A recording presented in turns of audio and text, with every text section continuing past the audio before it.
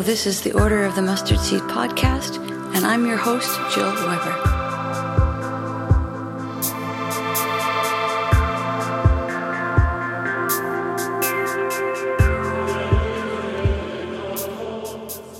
So hey everybody, it's Jill Weber, and this is the Order of the Mustard Seed podcast. Today we are on the Holy Isle of Lindisfarne. It's just a beautiful place of God's presence, and I'm here with Ray Simpson, who is the founding guardian of the community of Aidan and Hilda, and Peter Giokas, who...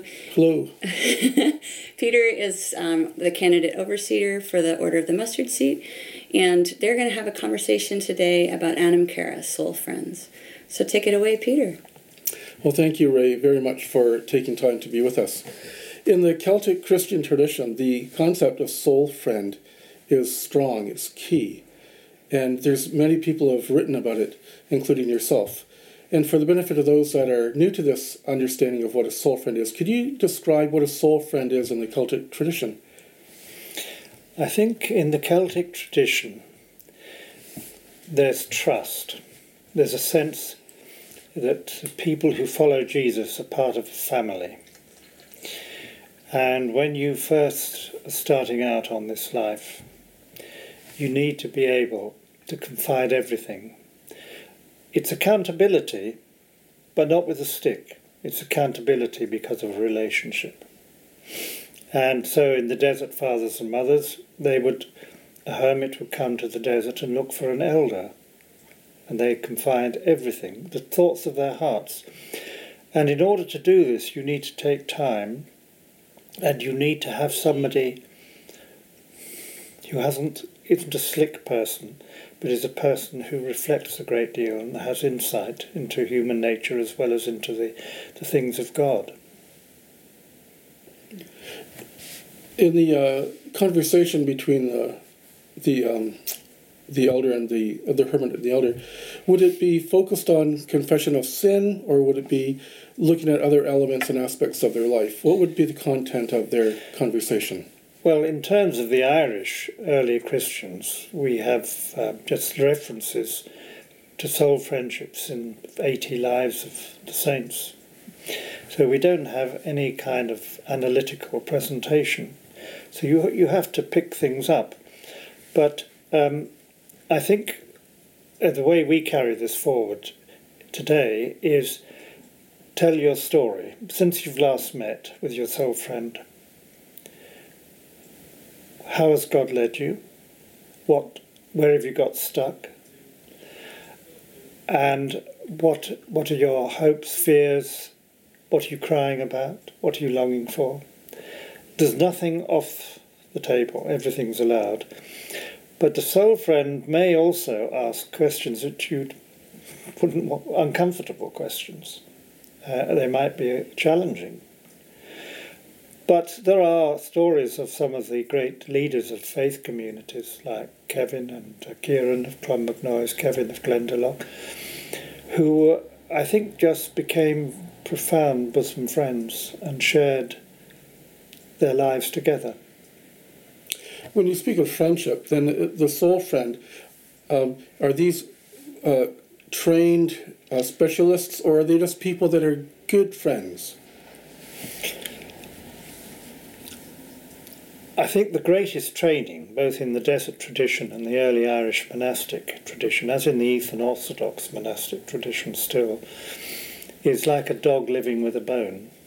And you live with the reality of reading and reflecting and praying and interacting and working and serving.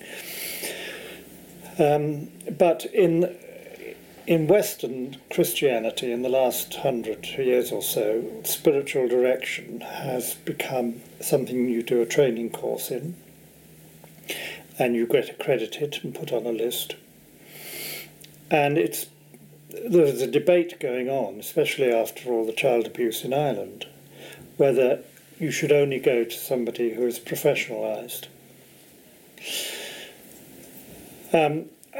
We don't have a rule, so some people will go to somebody who's on a list of spiritual directors, having done courses somewhere, and others will actually decide that they want someone who's living this life, who's walking this journey, it is in the same order or community, monastic community or whatever it is.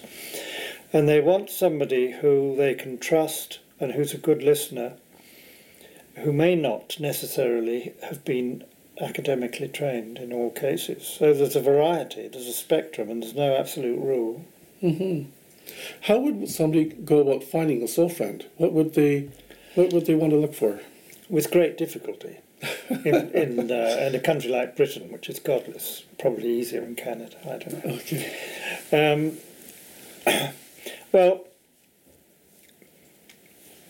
you can go, in Britain, most Catholic and most Anglican dioceses, for example, now have a spirituality network with somebody heading it up and probably a website. And so there's someone you could call and say, I'm looking for a spiritual director. I'd like to have a one-off consultation to make clear what I'm looking for, and they might be able to find somebody, or they might not. That is one way, which works for some and it doesn't work for others. Another way is to follow your intuition and to think who of the people that I've met in the last 2 years, anywhere, in a retreat house, in a conference, or in the wider networks of churches in my area, do I really resonate with? Are they trustworthy? Can they keep confidences? Do they know their Bible? Are they good listeners? Are they able to put themselves in my shoes and not just plonk their agenda onto me? That sort of question. And then you might go to somebody like that and say, could we have a one-off conversation? And if it works, then you might say, well, can we do this more regularly? Mm-hmm. So in terms of secular ways of looking, some of these are more amateur and some are more professional. Would that include just friends that know you well and that you feel that are able to fulfill this role? That could you approach a friend of yours, for instance? Well, in the culture I live in, buttoned up English people, you probably wouldn't. There are a lot of reasons for that. For example, you might want to talk about how ghastly somebody in your church is. So you wouldn't want a soul friend who's in your church, because it's not fair on them. Mm-hmm. Or you wouldn't want a soul friend in your family, because you might have a problem with someone in your family you want to talk about. So I think there is a great value in having somebody who is outside your immediate situation and has more of a bird's eye view. A bit more objectivity as well. Yeah. How often would a soul friend meet? Well, that's like asking how long is a piece of string. In our community, we require a minimum of twice a year. Some of us meet, in the Celtic tradition you have 3 seasons of Lent or vigil. Before Easter, before Christmas and after Pentecost. So I, for example, make a rule that I see my soul friend each of those 3 seasons. Mm. But if I'm in some particularly crisis or pressurised situation or have a special need to sort something through, I would feel free to ring my soul friend and say, can we meet? But I know somebody in Canada, actually, who lives a vast distance away, and they have a 36-hour retreat every year, but only meet once a year because they can be in touch nowadays through Skype and so on as well. So this doesn't have to be face-to-face, but it could be through Skype or other means. We have always made the assumption that it should be face-to-face if at all possible, because touch is important, body language. There's something about the physical proximity that's important. The human. I think Skype and so on can back it up, but if it's just by Skype, I may be wrong, because your role requires you to communicate across boundaries of nations, and our explorer guide, who has a similar role in our community of Aidan and Hilda, does a great deal by Facebook with people who might not want to confide in him physically, with younger people especially. Mm-hmm. So there aren't absolute rules. Okay.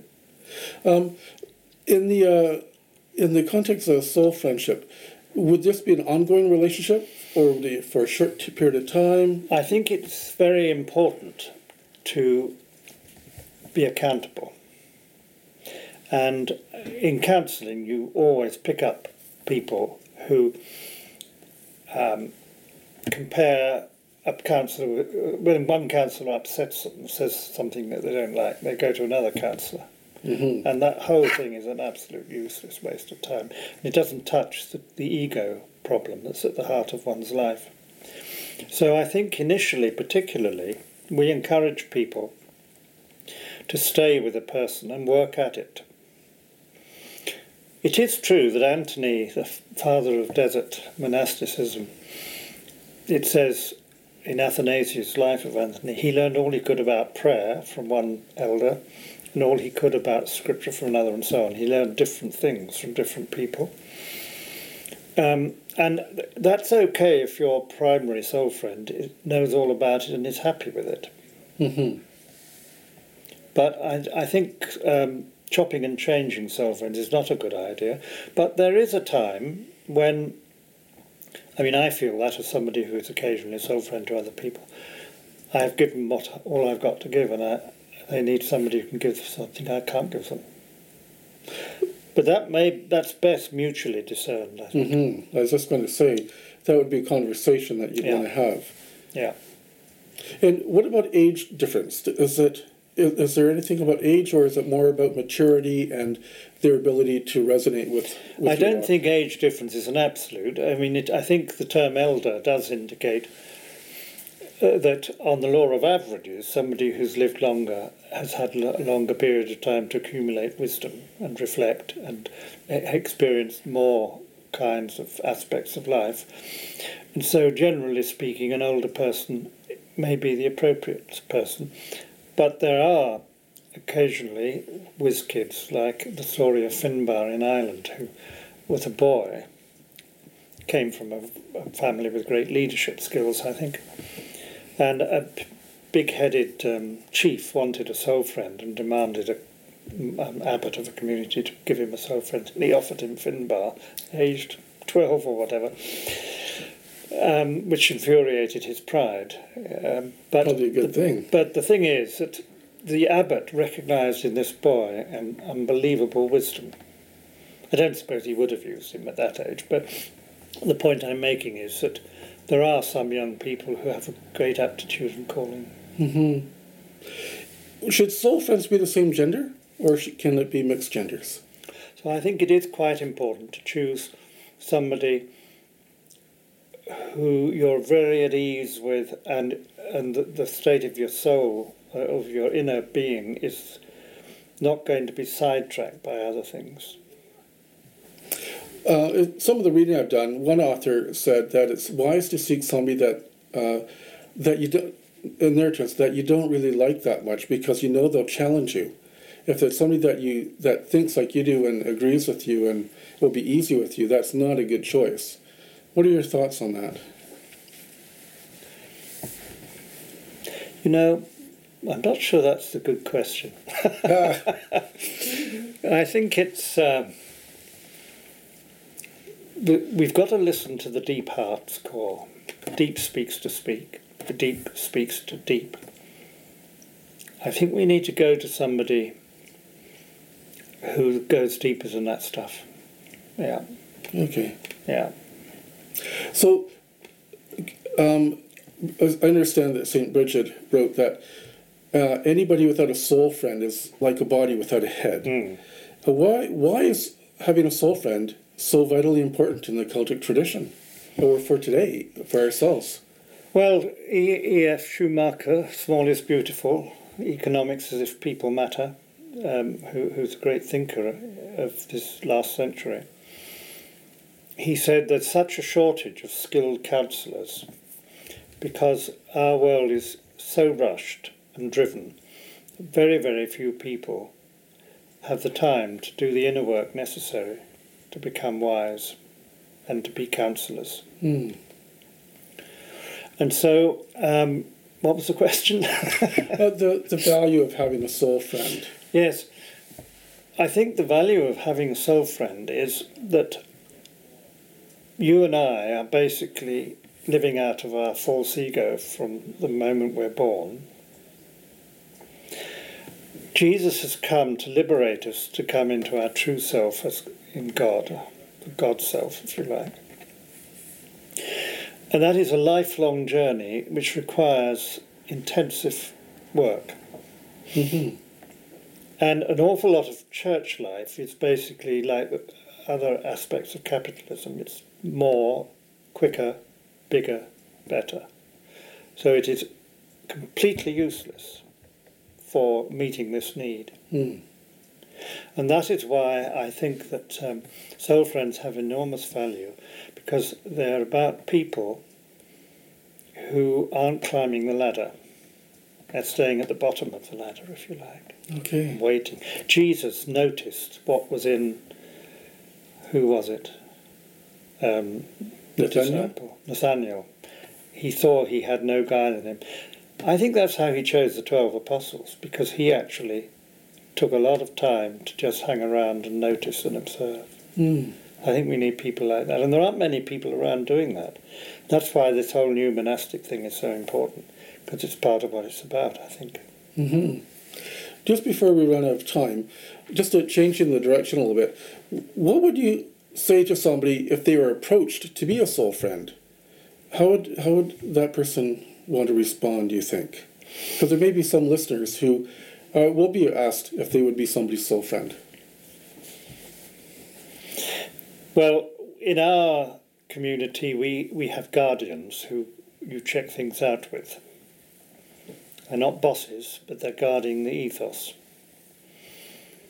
And we always used to say, you need to be a soul friend, you need to be under the authority of somebody else in your life in some way.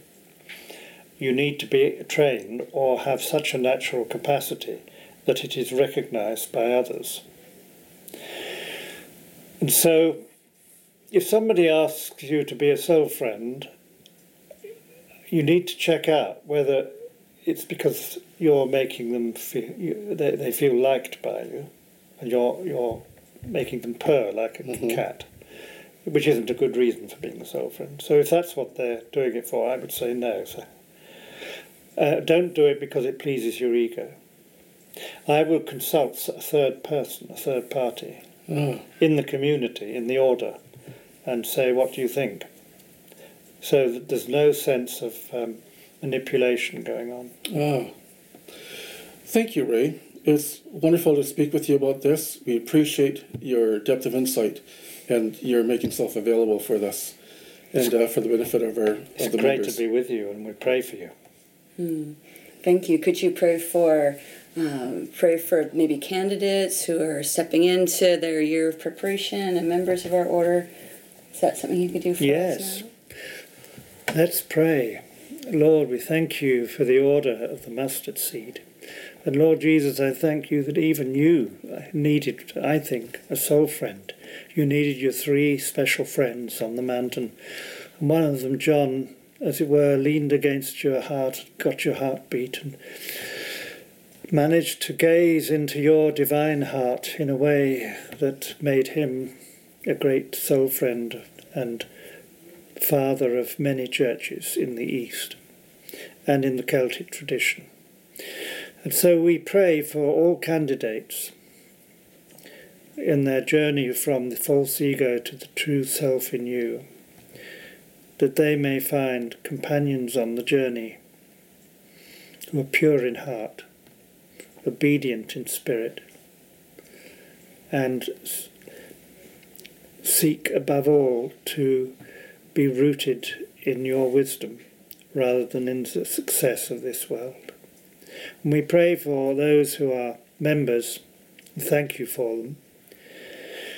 Grant them all the graces and support and soul friendship and resources, and above all, attitude of heart that will enable them to grow. like a mustard seed, so that many birds may come and rest in the branches. You call us to be in the vine, prune us, and sometimes we need a soul friend to hold the pruning hook. God bless the soul friends. God bless us all. Amen. Amen.